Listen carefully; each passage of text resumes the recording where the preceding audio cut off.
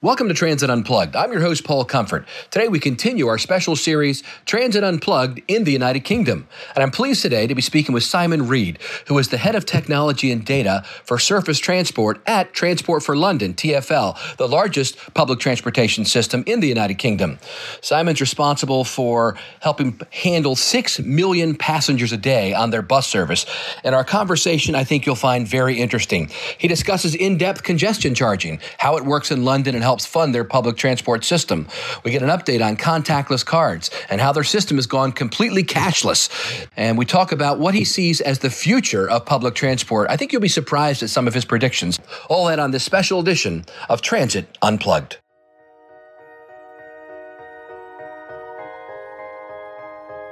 What does it mean to be a successful public transit agency? What are you doing to lead the way? It's time to learn from the top transit professionals in North America. This is Transit Unplugged with your host, Paul Comfort. I'm Paul Comfort, your host of Transit Unplugged, and today I'm excited to be in London, the capital of the world, really. And I'm with Simon Reid, who is the Head of Technology and Data of Surface Transport for Transport for London, which is probably one of the oldest transit systems in the world. I know it's the oldest tube in the world, and one of the biggest ones. Simon, thanks so much for being a guest on the show today. No problem. Yes. Some of you may know Simon from his reputation in the industry of being one of the most brilliant minds in the transport industry. And we're gonna plumb that mind today and find out some of the secrets of how you're making this big operation roll. Simon, could you first tell me some about the scope of TfL itself and what your responsibilities are here? Sure. Transport for London is one of the executive agencies of our democratically elected mayor. We're responsible really for, I suppose in a nutshell, for keeping London moving. So our responsibilities range from the tube stations, the tube network, which you mentioned earlier. There is the bus network, there is the cycle hire scheme. We also have a cable car running over the Thames. We're also responsible for the trams, the Docklands Light Railway. Basically, all of those transport services sit under us, along with quite a few components of the road network as well. So it literally is the agency that makes London's transport run and operate for the city. And what's your role in all this? My role is I'm Head of Technology and Data for Surface Transport. So I work for Shashi Verma, who's our Chief Technical Officer, and my responsibility is for the technology that we use to manage the estate above ground, really. Anything that's not underground sits under my portfolio. Okay.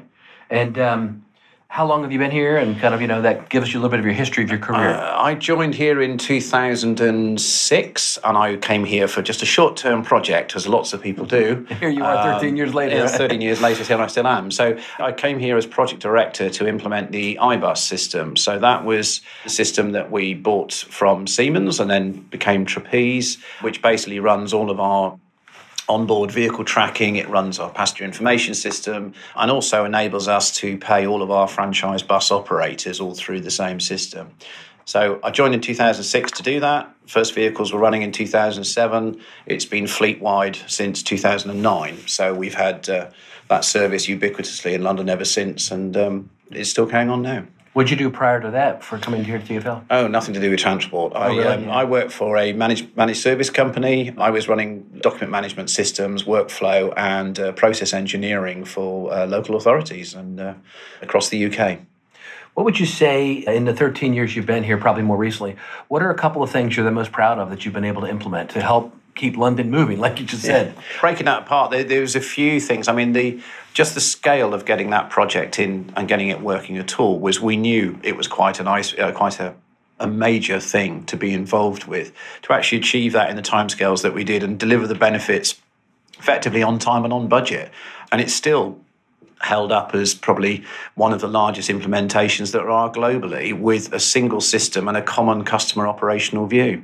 How many passengers a day do you haul on the buses? We're just over 6 million a day. Okay. So it's a large operation, and it's all franchised as well, which is a bit of a different model than you have elsewhere. So what we're all doing all the time is we are tracking vehicles so that we can arrange to pay our bus operators for the kilometres that they operate and the frequencies or headways that they're delivering for us. I've kind of saved the best for last, I guess. I've been around the country visiting a lot of the systems, and like you said, the bus network is set up differently in London than it is elsewhere. Tell us about that difference and how in the other places in the country of the UK, kind of private bus operators can come in and set up their own routes and schemes and their fares, but how does it work here in London? Right, so probably the first thing is the responsibility. So our legal structure is such that Transport for London is responsible for defining the network, the bus network that we have in London. So that's looking at the demographics, looking at the needs, looking at people where go from and to, and matching the resource against that. So you decide where the routes are. We decide where the routes are. Okay. And once we... Routes? Routes. We decide where the routes are. Well, in America, we say route, sorry. We do this sort of the planning perspective to get where the frequencies, where the routes should run from and to, and how that should be put together. And then we go to the market and say, this is the service that we want. And the bus operators respond back in saying, yes, we can operate a service from this depot that costs you this amount of money and can deliver that. So the operators create the schedules, look after the resources and do all of that. TfL takes the revenue risk. And we provide certain services on board, namely the ticketing, fares collection system and this AVL system that I was describing earlier. We provide those systems to sit on the operator's vehicle. Okay. Do they provide the facilities or do you? No, we provide that equipment. So they basically buy, they purchase the buses and most of the other resources that are involved, but we supply a common system for, as we said earlier, the actual garages that they operate? And garages vary. Most of the operators have got their own. Some of them are leased. Some of them are put together. Some of them are actually, again, because of this responsibility for making the city move, if we haven't got a garage in a particular place, maybe TfL has access to money, we might get involved with the development of an area. But then the operator would be leasing that from us to decide to take that forward. So do you pay them, or do they, when you say we take the revenue risk, you're collecting the fares and then you just pay them a set amount? Correct. To run the whole thing? That's right. They're paid by the kilometres operated, which again, because we've defined and agreed what the schedule is, it's an arithmetic process to say from the number of trips you should have operated this number of kilometres, you pay them accordingly. And usually, it changes sometimes, but most of the contracts have part element for kilometres operated and part for performance, which is either adherence to a timetable or in most, over 90% of London's routes, it's adherence to a frequency plan. So are they keeping whatever the frequency is across the whole range of a network throughout the time periods that there are through the day? What is your budget, I guess, for the operation? Well, that exercise alone, paying the operators, is about £2 billion. Wow, a year. Sterling, a year. That's something. And do you know, I know that you're not responsible for the tube or the subway system here, but do you know how many passengers a day ride in that? Yeah, it's a bit less than what we have on buses. So it's more on bus? Yeah, it's more on bus. So if you look at the passenger modes, if you look at all the journeys that take place in London in a day, bus is the largest public transport mode, with tube second to that at the minute. And we were discussing just before we started this recording, bus ridership has been in decline. It's been in decline in London in the same way that it has in lots of other areas. Tube ridership at the moment is staying quite steady after a bit of a dip that we've had. So I think there's changing demographics are affecting the way that the network is being used. Did you used to get federal funding for operations and then it went away?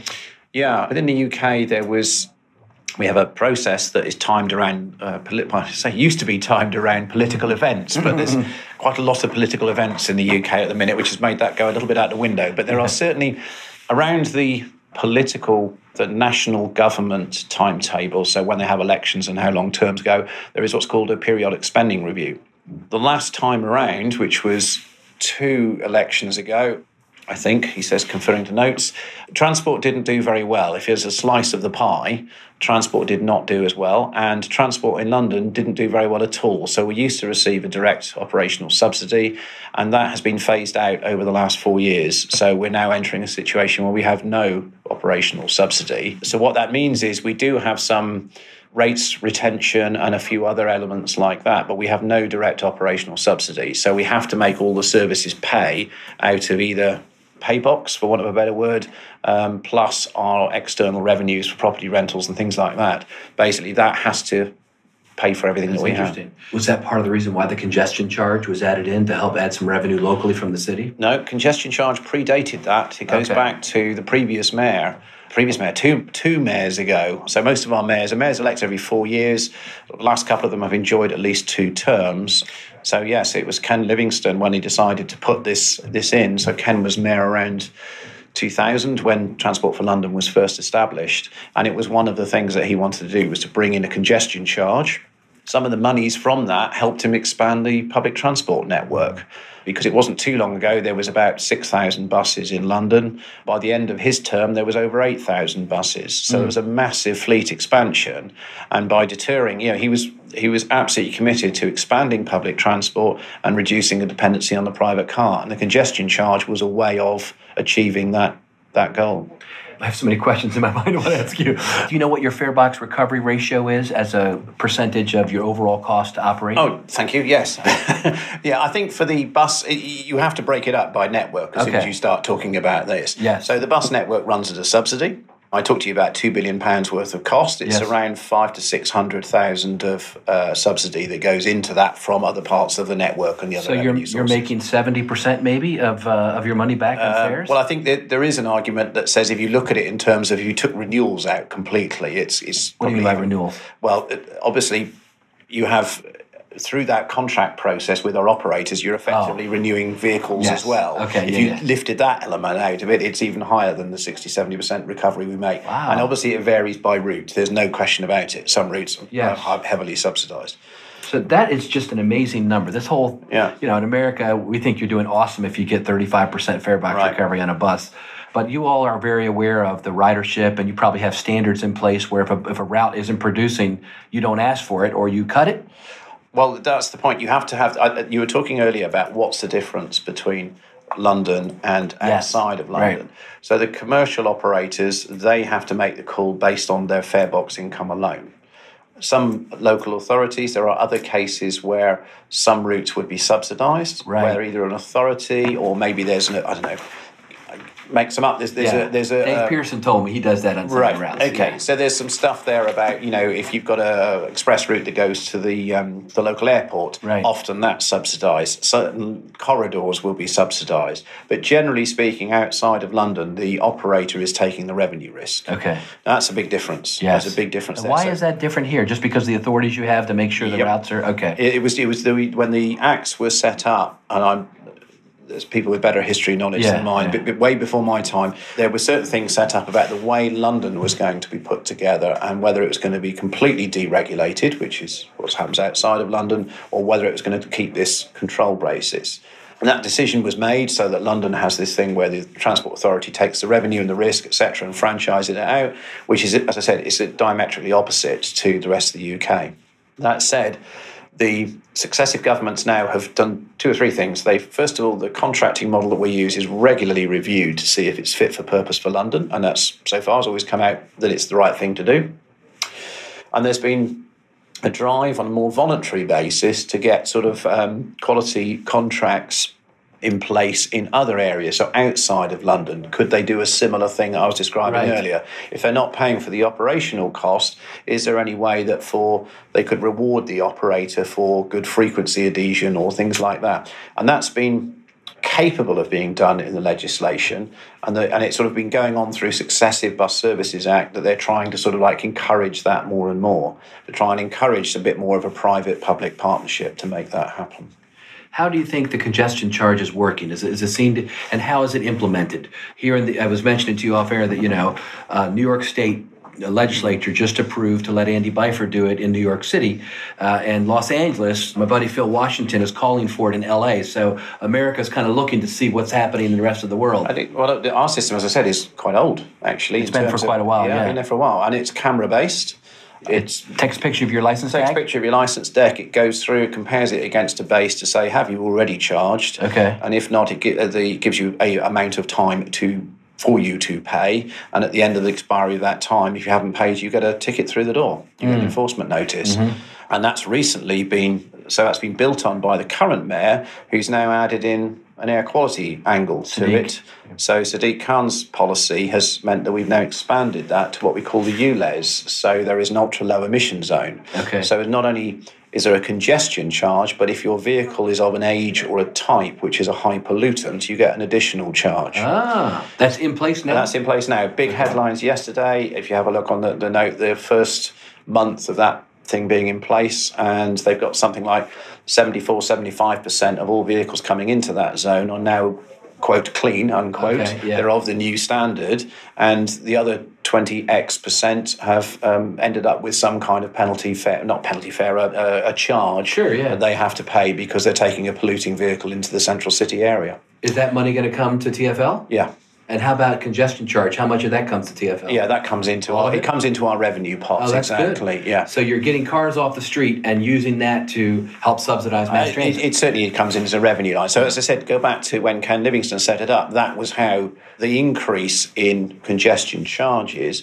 It did two things. It produced a revenue stream. It also reduced the number of vehicles in that area. So you did get faster speeds in that area. I was going to ask, is it actually reducing congestion? If you plot speeds, and I think there's enough public data out there, you'll find that it's reduced as it should have done, as it was modelled to do, and then time catches up again. That's what I just read recently. So if there's a generally a 1% increase, if you knock the levels back down again, you're still not getting away from a 1% increase year on year. Yeah. And you sort of can't avoid that, because last time I looked, the population was growing at whatever rate it was, and in metropolitan areas it's growing faster. What is the population of London? It's about 8.5 at the minute, but it's supposed to get up to around 10 million by 2030. So your urban areas, as I'm sure is in common with anybody else, is forecast to grow faster. So even if you've knocked everything back, by definition, you will see that creeping back in again. How about bus speeds? Do you know how they're doing in the city? Yeah, we've modelled that for, I would suggest, recent history. So we have seen patronage decline, and in trying to understand that, we've been monitoring bus speeds.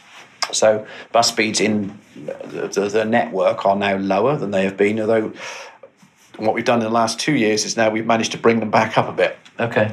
So what you found is that where we were sort of analysing where you've had loss of revenue, you could see that some of the central areas, you also had a correspondingly large loss of speed. So there was definitely a correlation. When you start returning bus speeds through either priority measures or otherwise, it's actually, in some cases, you've got to say, well, if you bring it back by a couple of points a year, you'd think that was doing pretty well. But does the passenger actually notice any benefit? They probably got fed up before. They may have gone elsewhere now, and it's difficult to pull them back. Now, wasn't it Leon Daniels who took Uber and said Uber couldn't come in for a while, and then they came back, and then you allowed them into the city? I'm not sure it was directly Leon. Yeah. I had lunch with him one time a couple of years ago, and he was telling me about that decision. Excellent. But so my point to that question, though, was declining ridership and congestion. Is some of that due, do you think, to these companies like Uber and Lyft that are coming in and taking, kind of the people who don't have to do buses? I don't think it's a company thing. There is a change. The service. There is a complete change, I think, just generally, and this is only my view on this, and some of it we back up with data, some of it we don't. There is a complete change in mobility in people's things. It comes in a variety of ways. Look at customer information. 10 years ago, one of the contracts we signed here had a new revolutionary service on it called SMS, and it provided information with SMS data that went through. And we quite a long battle to get that into that contract.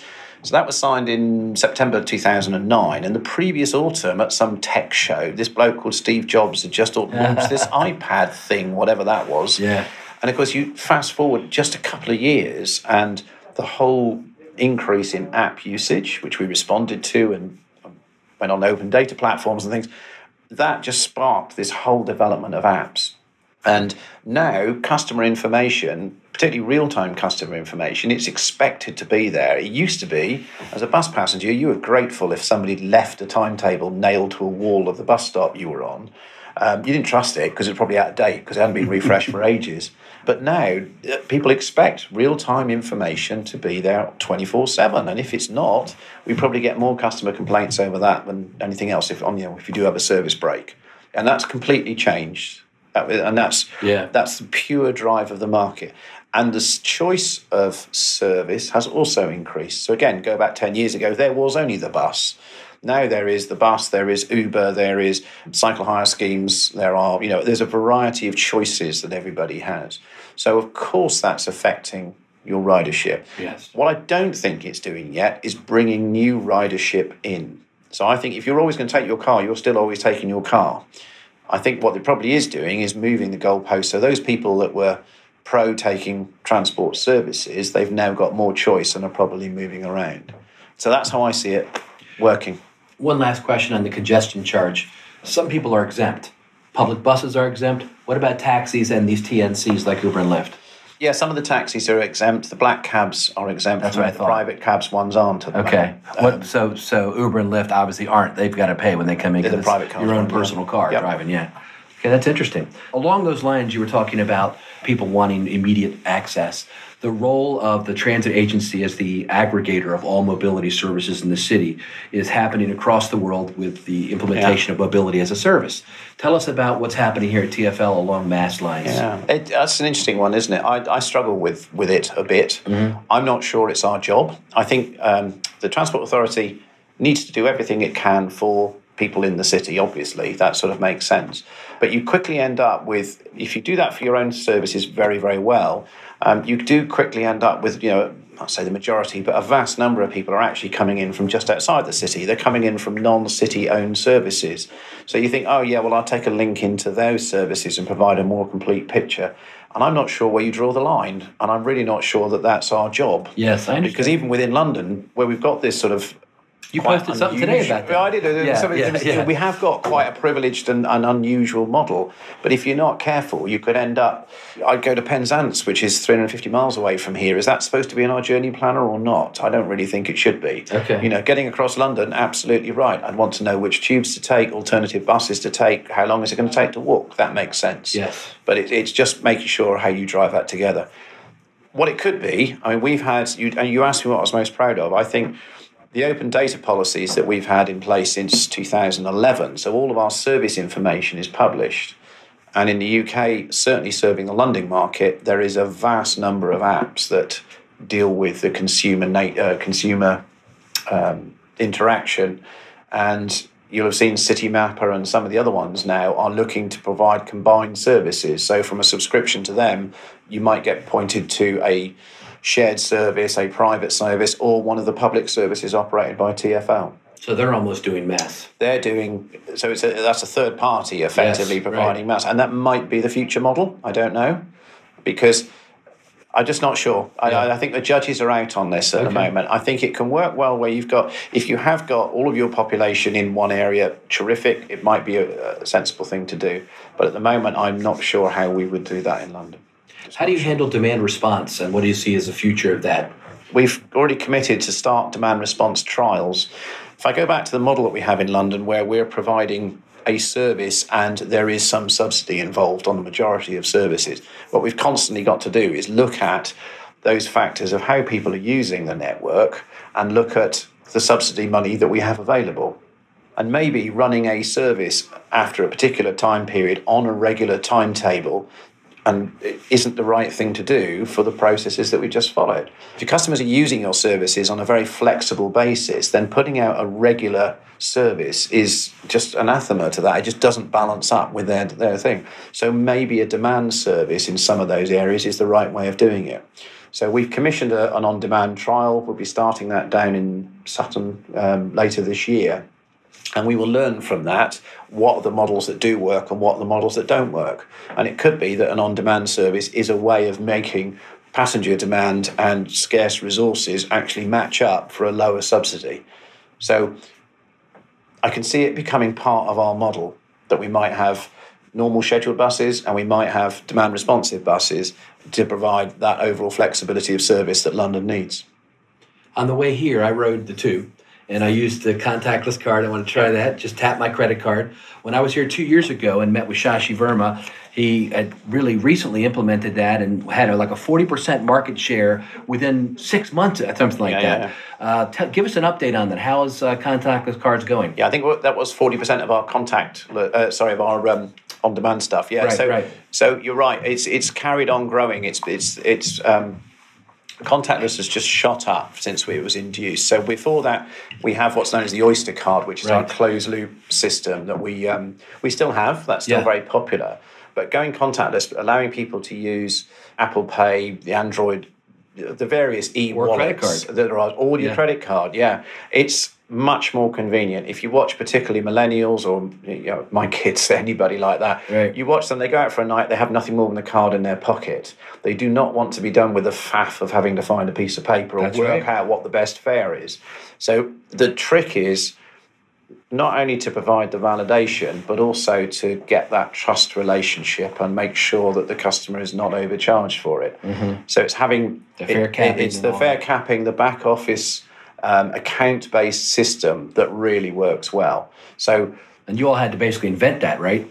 They put that together. So, the payments team have done a fantastic job with that. So they've got that account-based ticketing thing. So if you use on your travels around today, if you use it 3 or 4 times, it caps out. Yeah, so if I use the same credit card, credit card, use another card, it will think you're somebody else and just start over. But yes, you're absolutely right. It caps out in the same way that you want. That's what you want to happen with your system. What would you say the percentage of users are on the bus now of using that? I don't have the latest figures. I'll try and send that across. Right. It's moving. It's going in the right way. But you don't use cash anymore now, right? Cash was. Tell us about that. Yeah. Cash has been in decline for a number of years. So our sequence of events was bringing in the Oyster payment card system. That basically provided people with an easy way of doing things. Again, with this account-based stuff, discounts available to it, cheaper fares available to that.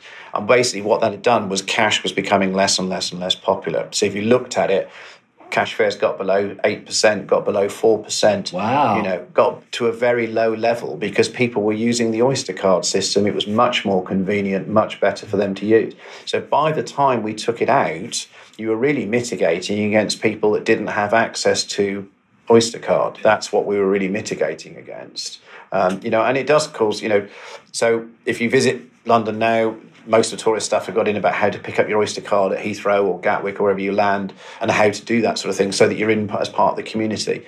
Obviously, as we go forward, having an ENV credit card or an e-wallet of some sort, you don't even have to do that. You just land and go, and that's the way that it will work. Have you seen any flashback about getting rid of cash in America? There's a lot of people that want to do that, but they're afraid. We have something called Title VI, which says, people that are unbanked have to be able to have access. So was there any pushback or? Well, there was quite a lot. So there was quite a lot of options there available anyway. But our default option would be to take the closed loop Oyster card, which is available retail, and you can go and pay them cash for it. Okay. So you take your cash in and you do an Oyster card, and we have the same thing in London. There's lots of people who are on limited budgets, right? But those are always the people. What we found through our research was that those are the people who do know how to get the cheapest fare, because they have to. Right. If you're on low income, you have to make every pound stretch. You're paying attention. So you pay, you pay attention. Mm-hmm. And so you do know that if the best scheme is for you to have a top-up card that's going to give you whatever it is, discount or cap out or do the thing,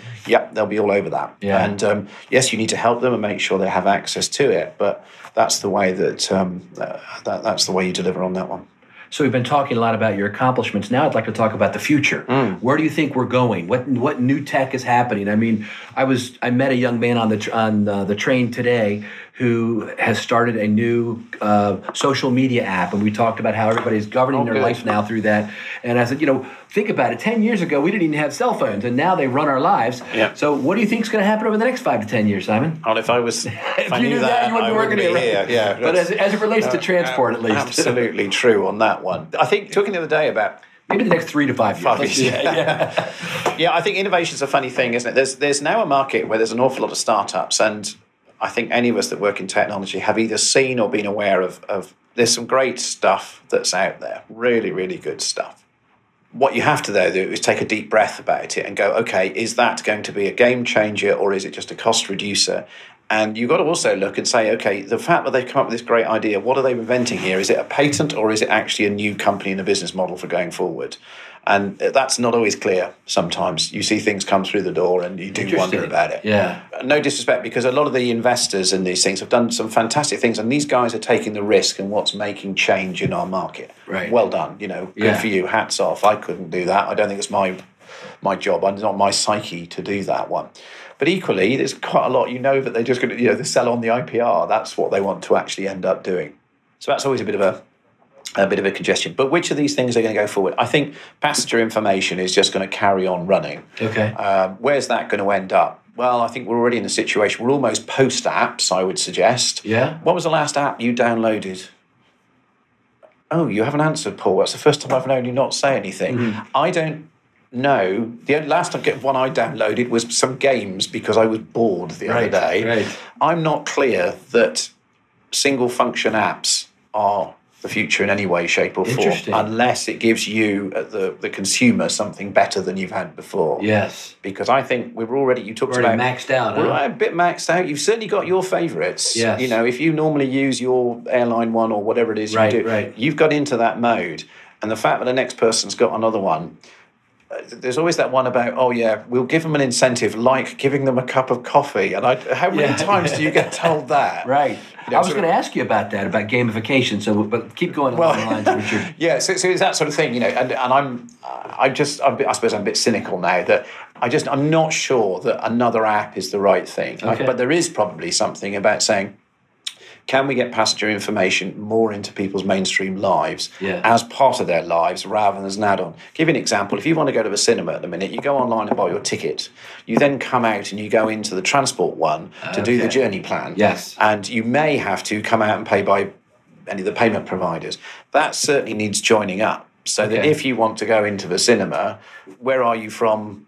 Well, they know that from your location services. They know where you're sat. So do they just want to add on the maybe the taxi fare, the bus fare, or whatever it is as part of that ticket thing? So you're just doing. I can see that being much more the way. Integrating our data into these other things. Or whatever your favourite platform is. Yeah. You know, maybe your favourite platform is always Google. Maybe you sit in Google. Well, maybe Google owns that relationship with you and brings those services to you. I think that's certainly what their model is.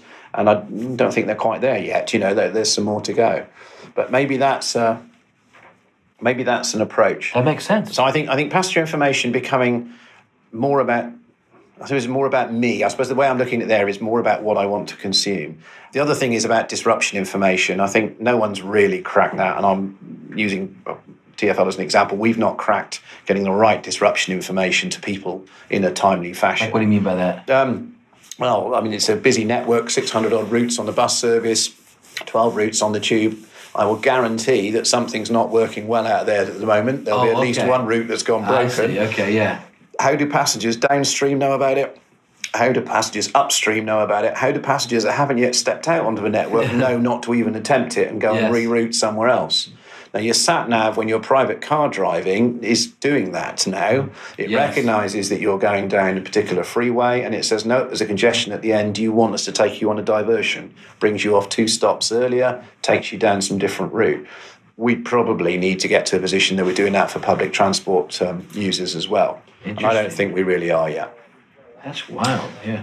Anything else? That's great. So I think for passenger, so looking at the future, passenger information, yes, I think that's going to change like that. What else will go through? I think there's obviously going to be changes in the way services are provided. Yes. I said earlier, I think what we'll probably end up, though, is a different service offering full stop. It won't be about the IT. It'll be, we've talked a lot about, or I have, about timetabled services that are running to a schedule. You talked about demand response. I reckon there'll be spaces for all of those, but what it'll be is that we'll have different routes behaving at different ways at different times of the day. Because if you do get that communication with your public correct, that won't matter. Right. But you know, as long as your passengers are aware that, oh yes, a bus will come out as soon as there's more than 4 of us on this route, fine, that's okay, as long as everybody understands what that means. And that might be a way of saving money. So I can see different transport services coming into the public sector, and obviously we need to do a better job around the technology to feed that. My last question would be about the elephant in the room, which is ridership on bus that we've been talking about. Some of these ideas you've thrown out may be a way to increase ridership. What do you think is going on, and what is the future of ridership on bus? I think it's about, as I said earlier, it's not necessarily that ridership is going down. It's about matching the supply of resource against the demand from the people. It's no point if you do move to a 4-day week, what's the point of running the 5th day as if it's the same as the other 4 days? Right. And until you can answer that question, I don't think you can qualify yourself as saying how you can answer it the other way around. So that's, I think, the challenge. Right. Because as people's working hours, there's much more flexibility in the workforce than there is. We talked about both hours changes as well as the way that people work and destinations they travel to. You have to understand that, and then goodness knows how we're going to do it, but we're going to have to adapt our services and our service policies to match that. When I was visiting Australia last month and interviewing CEOs, it amazed me. I think 4 of the 7 that I interviewed had come from TfL. Right. And that you guys, Howard Collins and some of the others have all had their background. Of course, Andy Byford in New York City, had his background here. What is it about TfL that produces such leaders? I mean, it's amazing that you guys have spread out all over the world, and over the Commonwealth, right? And even to the colonies. I think this... I don't know that we do. It's baptism by fire here, right? I was just going to say, I don't think, no, I don't do. Are we any special? I don't know. I don't think so. I think we have a different ranges of experience in London, which I think are very interesting to others to take forward. Yeah. Is it anything special? There's that thing about nature versus nurture, isn't it? Right. Just where we are and where we work, you pick up a whole lot of ways of operating, and we have been very successful in cumulatively bringing all of those positions and making them happen. That's great. Well, thank you so much for being our guest today, Simon. This has been fascinating and interesting, and I wish you the very best in the future as you continue to help TfL advance. Okay. Thank you. Thanks for your time. You've been listening to Transit Unplugged, powered by Trapeze Group. To stay up to date, subscribe on iTunes or Google Play, or join the conversation at transitunplugged.com. Thanks for listening.